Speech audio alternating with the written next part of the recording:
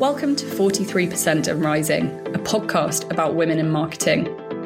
We sit down with some of the industry's most game-changing women, hearing about their experiences rising to the top, as well as their views on how the marketing industry can evolve. I'm your host, Beatrice Alabaster, and this podcast is brought to you by Earnest.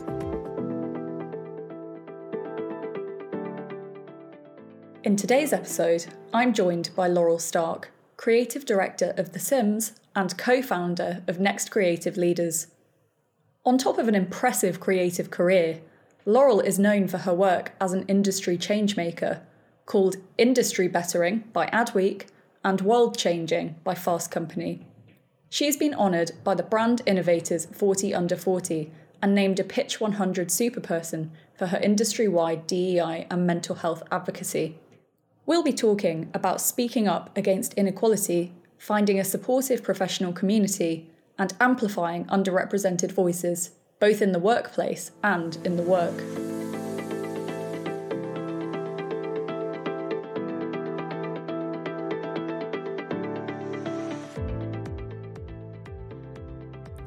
Hi, Laurel. Thank you so much for coming on today. How are you doing? Oh, I'm great. Thank you so much for having me. I've been looking forward to this. I know it took a while to schedule, but thank you.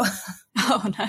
The pleasure, believe me, is all mine. As a former self-confessed Sims addict, I'm especially excited to talk to you, I have to admit.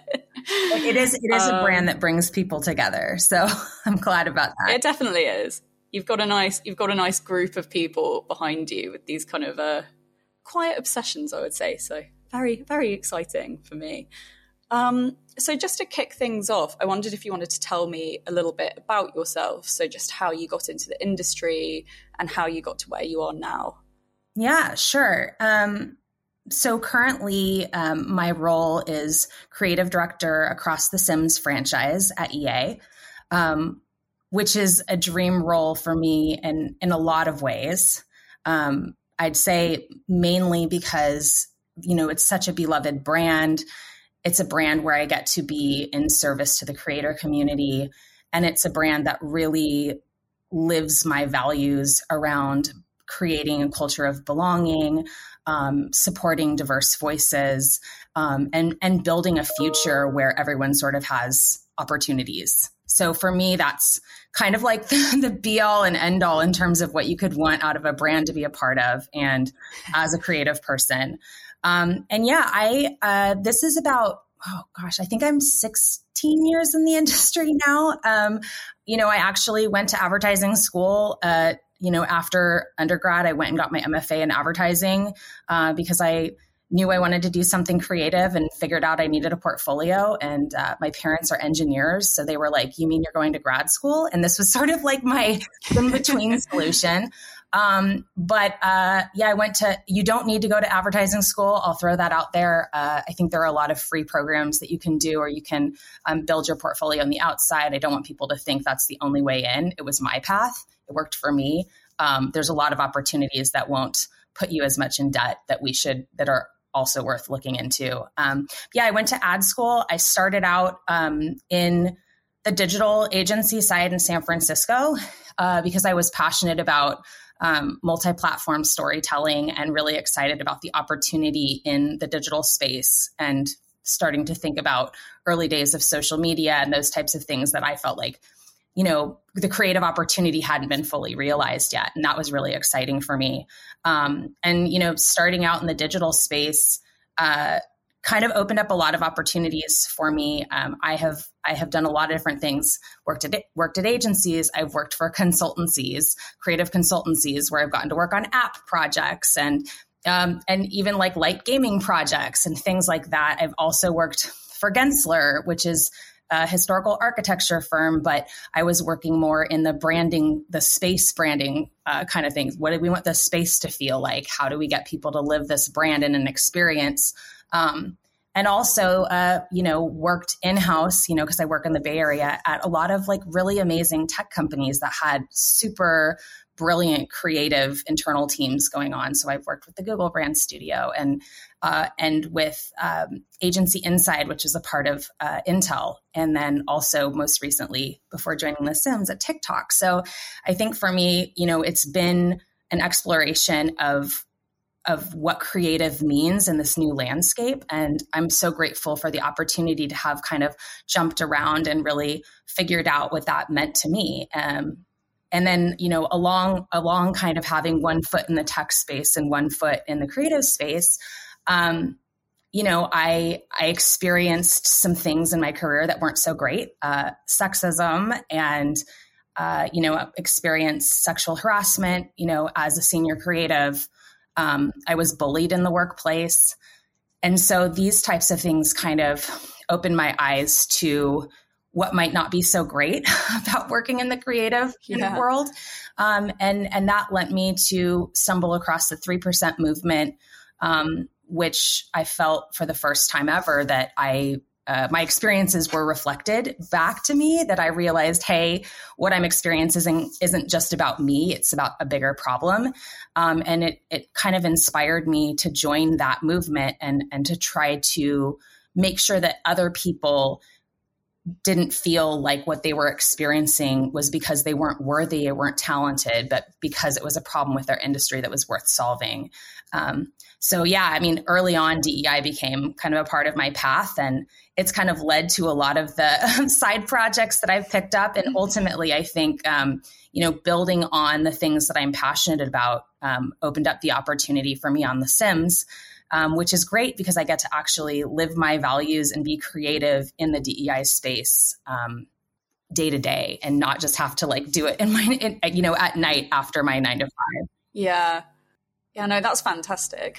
Especially to have such a, varied career and really get that opportunity to figure out what you don't like, what you do like, and also that those negative experiences that you have aren't mandatory, and there are other ways of doing things if you can find the right opportunity for you.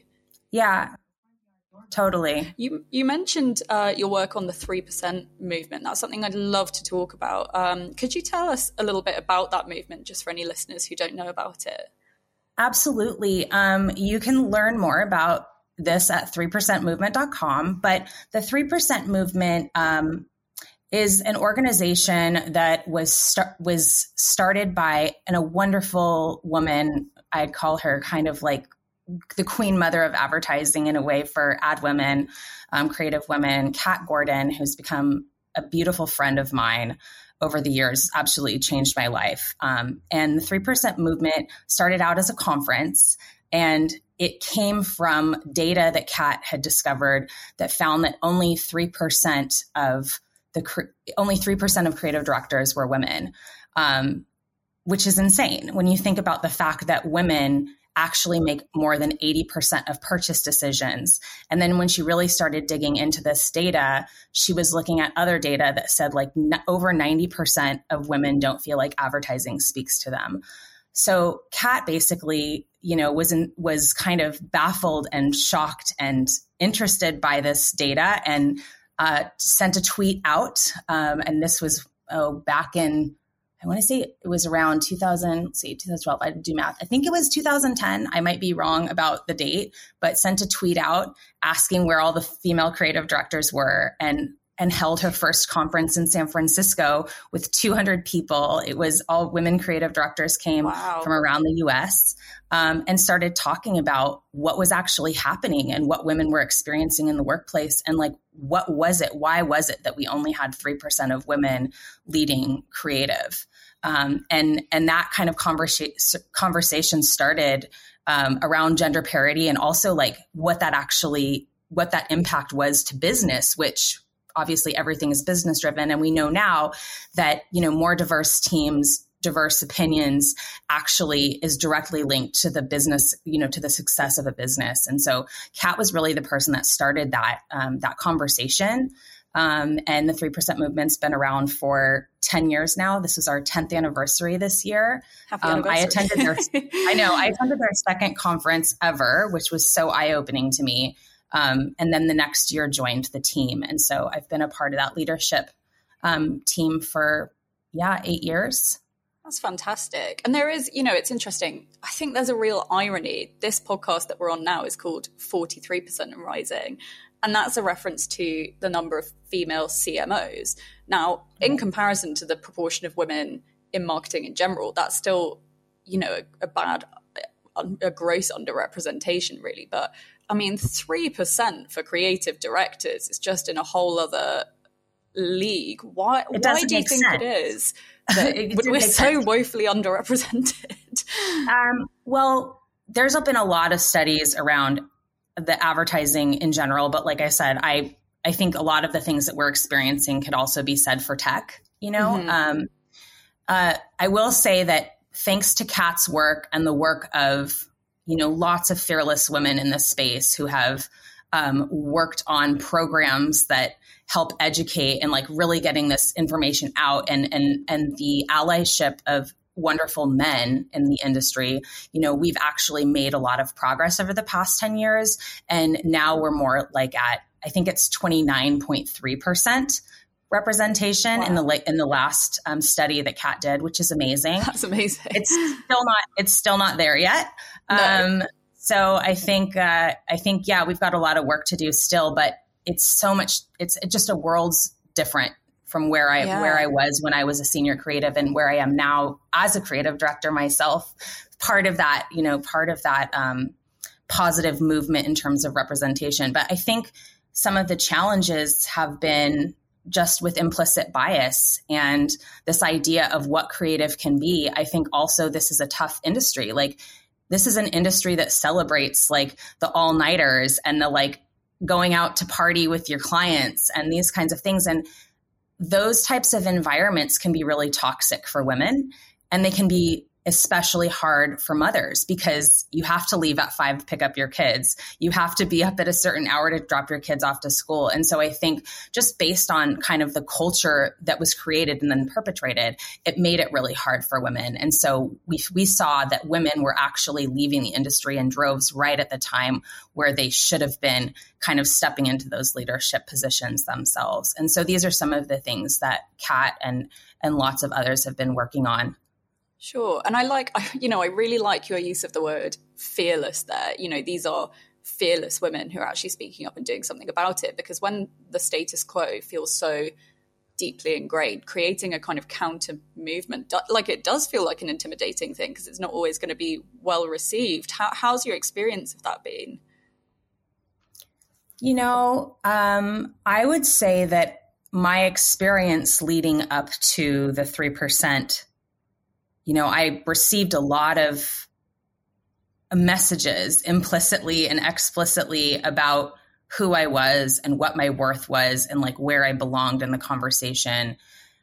And it was really damaging. I think by the time that I stumbled onto Kat, Kat and her work, and finally had this like aha moment about like, oh my God, maybe this isn't about me. It's about something bigger.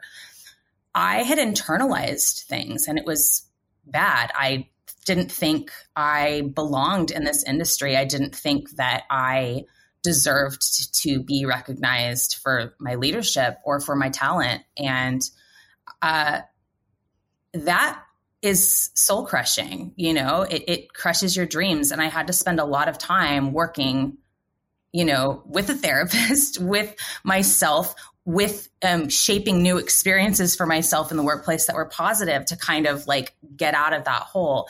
But strangely enough, as somebody who started leaning in and being inspired by Kat and people like Cindy Gallop, who are just so fearless and like just hit it head on. And they're like, why does this panel only have white guys on it? Why is this CMO list all dudes? Why do we not have any Black people represented here? Like, they're the ones shouting it out. And that's a scary thing. But I kind of took their lead and started, being an advocate myself. And what I found is actually when I leaned into doing the brave thing, only good things really came out of that for me. Like, it connected me with community that I had been craving. It connected me with partners who showed up to like work with me to make something important happen. And it opened doors in my career that I couldn't have imagined, on the other side of that. So I would just say like, it is scary to get over that like hump, but being honest and doing what's right, even if it's scary, and even if there is that like, you're facing an initial backlash, like it's always leading you in the right direction, because that idea of like hiding yourself or like minimizing yourself or not speaking up, you're not actually keeping yourself safe. You're just keeping yourself small. And the thing is we have data that backs this up, is 64% of women have been told that they're like too meek or too quiet or don't show up like as leadership enough. And 68% of women are told we're too aggressive, too passionate. So it's really like you're damned if you do and you're doomed if you don't. So you might as well just do it. That's kind of my point of view, and my experience has really backed that up. No, it's so true. I mean, ultimately, what do we have to lose? If the status quo is already rubbish, we might as well do something about it. And, you certainly have. I mean, after just, a brief look, you've got a lot on your resume in terms of your kind of advocacy projects, all the way from, gender representation to race to mental health. I mean, that's really, that's so positive to see happening in the industry. Yeah, I mean, honestly, sometimes one of the things that I've figured out is I think there's a lot of times where we look around, and I certainly have this, like this, maybe this is a bit of imposter syndrome, right? You might notice something and you're like, somebody should say something. Somebody with a bigger platform than me should say something. Somebody that people would listen to should say something about this. And what I've realized is a lot of times the person that we're waiting for is us.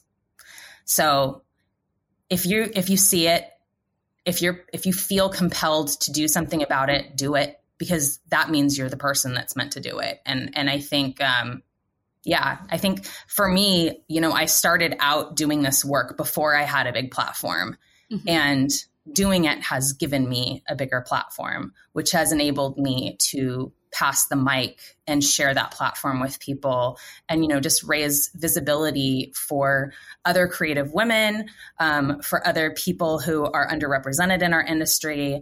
And also just to show that these things are important. I think before things have a platform, before they see the light, it's really easy to ignore them. But once they're out there and once people are responding to it, it's like, no, this is important. And people recognize that. It's almost like you need to have that first moment of brave to get the momentum going. And I think that's something that having experienced that once or twice around certain of my projects, it's made it a lot easier to lean into that trust muscle when those things pop up for me and being like, okay, yes, I'm going to say this. I stop questioning whether or not I'm the right person, and more like it needs to be said. Absolutely. And, it's really great because representation is kind of that really, really important first step, but it's also not the whole story. I mean, ultimately we're kind of striving for a genuine equality, inclusion, diversity that goes beyond, I suppose, just being seen and heard, but kind of accepted. I mean, how do you think that the industry can take steps towards that? I don't think there's any one right answer here, because I think everyone's at a different, everyone's at a different place in their DEI journey and in their own awareness and learnings about this and understanding what that means to their organization. And I think a lot of times, especially in bigger organizations, you can make a lot of changes with who you staff and who you hire, who has a seat at the table. But there are a lot of times another layer where it's like, okay, but who gets sent to the conferences to speak? Who gets to speak for this company? Or who gets the big opportunities? Or who gets promoted? There's layers that kind of peel away at this, and you can look at there are actual structures that work against this. But I think for me, the best place to start is just with your why. Why do you think it's important to have more representation? What does that look like to you? And I think hiring people in leadership hiring people into leadership roles that may not look like you, or may have different views than you, or may have different life experiences than you, is always a positive first step. But I think also knowing that those people depend so much on the allyship of people who are already there. So making sure that if you're hiring people that are going to be the first or the few within your organization, that that the people that are, hiring them, the people that are going to be partnering with them are fully bought into being allies, because we count on our allies. I think things like that is acknowledging it's not just about bringing people in, but it's about making sure that those people can be themselves and bring those diverse opinions to the table and feel safe enough to really, add to the culture. And I think it's a full commitment on behalf of the partners that bring them in and their managers. And I think just acknowledging that it's not enough to hire somebody who, who looks different than you. You have to be really willing to be their partner in bringing themselves to the table. Sure. And your time at The Sims, I think, is really interesting, especially because, you mentioned tech is kind of known for being dominated by men. Gaming is known for being dominated by men. Creative is being known for dominated by men. Like, there's a bit of a theme here, but it sounds like your experience at EA has been a much more positive one. The thing with a place like EA is a corporate entity within which there are different studios, these different gaming studios. I'm a part of Maxis. Maxis makes The Sims. And Maxis itself, I can't speak to other studios because my day is Maxis. Like, really, Maxis is kind of like my little mini world within EA. Although I can say that, like, people that I've been interacting with on other teams have been lovely too. And I think leadership is very involved in the DEI conversations, and they are investing and having these important conversations. But yeah, I think Maxis is a special place. We are a studio with a lot of female representation in leadership at the highest levels. Our GM is a woman. She's amazing. Katarina Malay. So I think that changes something. And I think also something about The Sims being the world's most representative game. And that's not to say that we don't have room to be more inclusive. And yes, we're constantly thinking about that and constantly innovating. But this type of creative challenge, brings in people that care about these things. And I think that that's what makes this particular group of people so special, is that these people chose to come in and be a part of a game that's about building and sharing and being creative and telling your own stories and like self-discovery, instead of choosing to build a game that's about, going to war or, it's no judgment on like other games. They all have their, benefits to the people that play them. I think especially like in a pandemic, there's things that we get out of gaming that we can't have in real life. And I think there's a real benefit there, but that kind of creative challenge is very unique in the gaming world. And I think because of that, the people that come to work on this are a unique group of people who care about that, and I think that that's part of the magic on Definitely. The Sims. And, you mentioned earlier, diversity is good for business, right? And it can't be a coincidence that, you've got this very, very diverse team of people working on a game, which, as you mentioned, it's known for representing different sexualities. It's known for challenging gender norms and allowing people to be whatever iteration of themselves they would most like to be, So it's kind of, it's amazing to see. And it's such a positive example, I think, for the industry. Yeah. And I think, that's something on the marketing side that we've been really, exploring, I think, is that this game doesn't come with a narrative. You know what I'm saying? Like, we do not own the narrative. There is not a gameplay, like a scenario that you play. It's basically a canvas, and people can build the world and then play out these, whatever kind of scenario that they want to play out. And a lot of it is about, learning about themselves or like trying on different versions of themselves. And there's so much creativity there.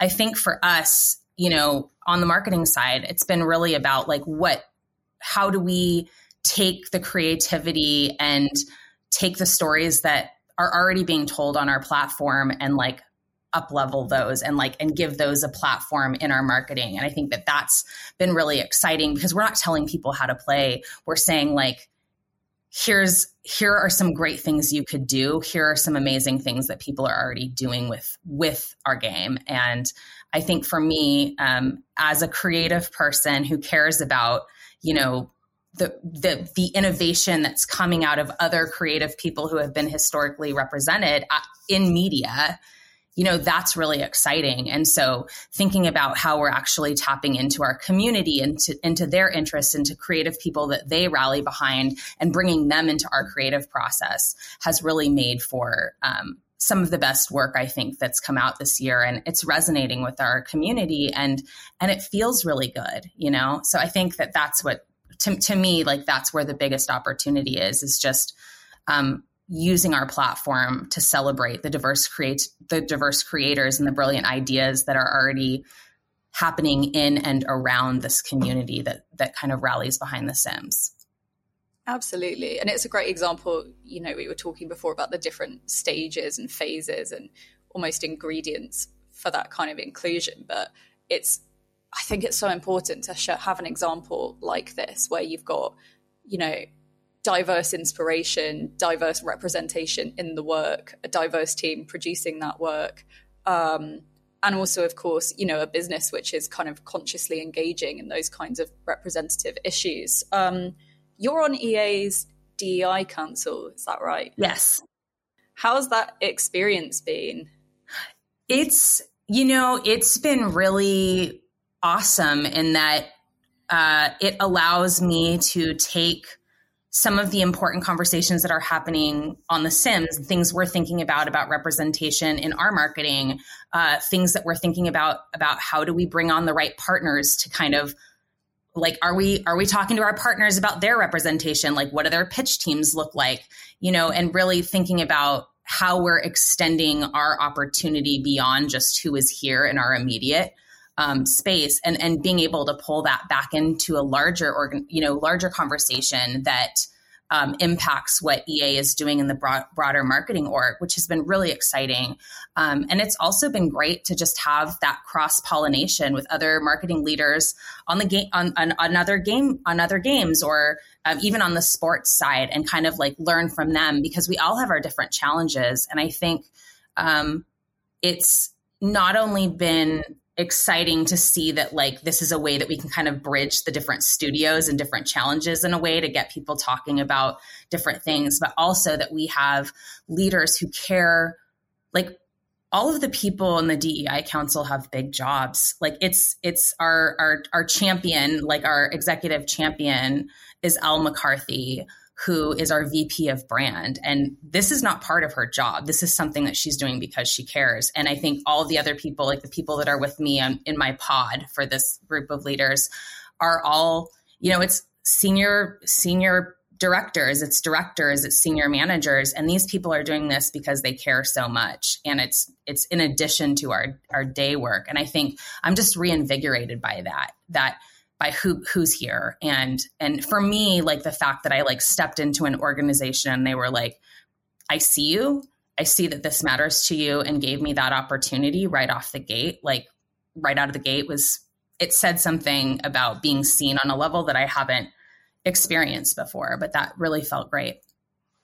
Of course. And it's, it's really, it does show the importance of having a kind of dedicated network or community of people who are supportive, who will listen, who genuinely care. I mean, you've mentioned, the 3% movement, the DEI Council. It sounds like that having that almost advocacy network has been a key theme of your career, if you like. I don't know if that's fair to say. No, I would absolutely say that. And I think another great example is Next Creative Leaders, which is a movement that I kind of co-founded back in 2015 with the One Club for Creativity. And this was all about highlighting what leadership looks like through a woman, like through a female lens. And now we've like broadened, and it's we're celebrating women and non-binary talent, but it's really about showcasing like the magic that happens when you let women lead. And like leadership doesn't have to have a title. It can be leadership as an intern. It can be, you know what I mean? It can be leadership as an art director. It can be leadership as a senior copywriter. What that looks like, and really spotlighting and celebrating those stories in order to kind of broaden what our industry wants to celebrate. And I think I started that because I was interested in locating my peers, and I felt like there was like really a gap in the market around. I wasn't seeing the kind of leadership that I aspired to being celebrated. I didn't know who these women were. I was like, where are the other women that are trying to become creative directors, that are thinking about maybe becoming a mom, worried about how that might impact their career? It was like where I was in that stage of my journey, and I didn't have that community. And so this kind of came out of that. And I never could have imagined like the way that starting that initiative would create community in my life. And it's been the gift that keeps giving, because every year I get to connect with 10 to 26 amazing, women and non-binary leaders around the world. And we become like a little cheerleading squad for each other. And not only that, but every time we have a new class, it's basically putting a spotlight on them and telling their employers like, hey, this is a rising star. If you don't promote them, they will get poached.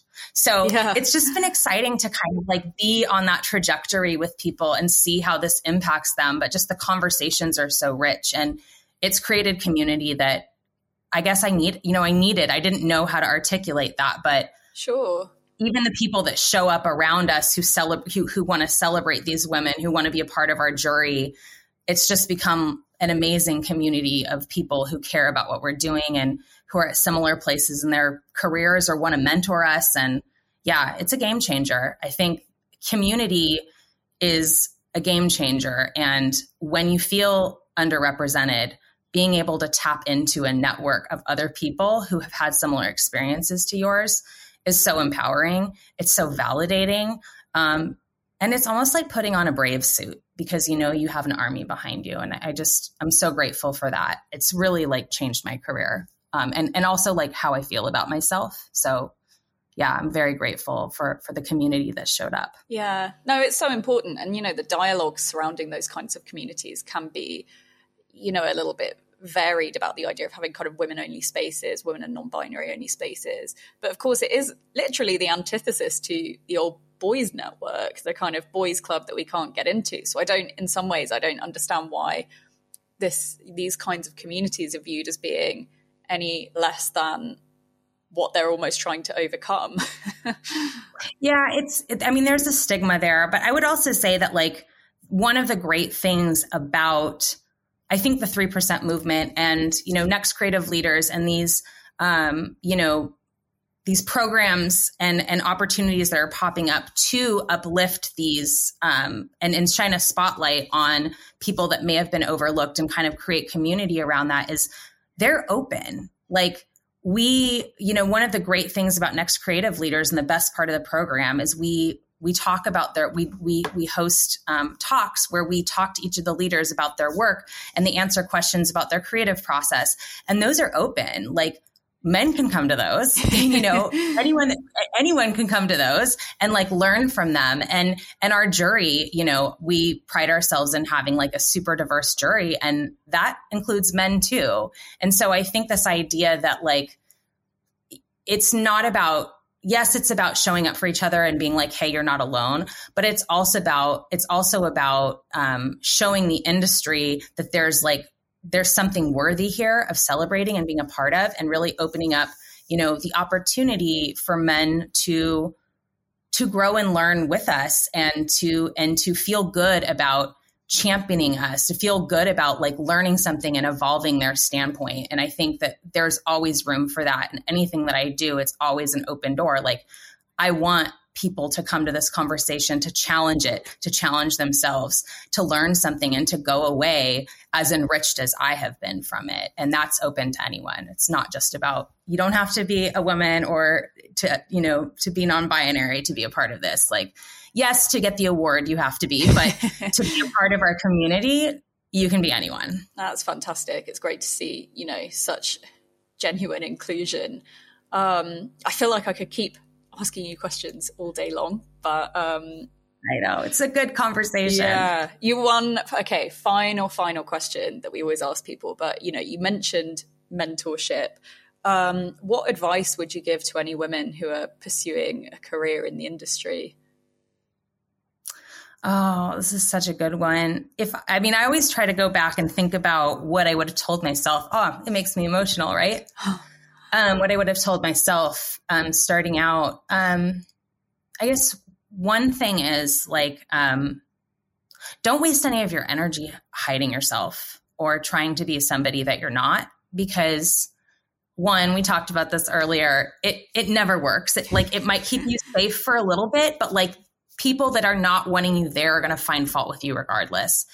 And there's so much power in stepping into your authentic self, because not only does that enable you to bring your full innovation and the full humanness of your experience into the solutions that you bring in the workplace, which is what we need at this time in the world. But it also will if you're not meant to be somewhere, it'll close that door faster and you'll be on to the next, because every time you lean in, you are like a beacon for the right people and opportunities to find you. So I would just say, I don't know that I would have listened to myself. I had to kind of go through it, but just don't try to feel like you have to fit the mold or hide parts of yourself to be successful, because those are the things that ultimately will make you successful in the right places. So that would be my biggest piece of advice. It's a good piece of advice to live by. Well, I try to live by it myself. I mean, it's constant, it's a constant evolution, but I'm trying to live that more and more, for sure. Absolutely. No, it's difficult, but it's definitely something that we should all try to be doing and live by. Well, thank you so very much for coming on, because it's been an absolutely fantastic conversation. Oh, thank you so much too. I really enjoyed this. This is a lovely way to start the day. And I know it's like the end of your day. So I appreciate you spending the evening with me. It's a fantastic way to end the day. Okay, thank you so much. Thank you.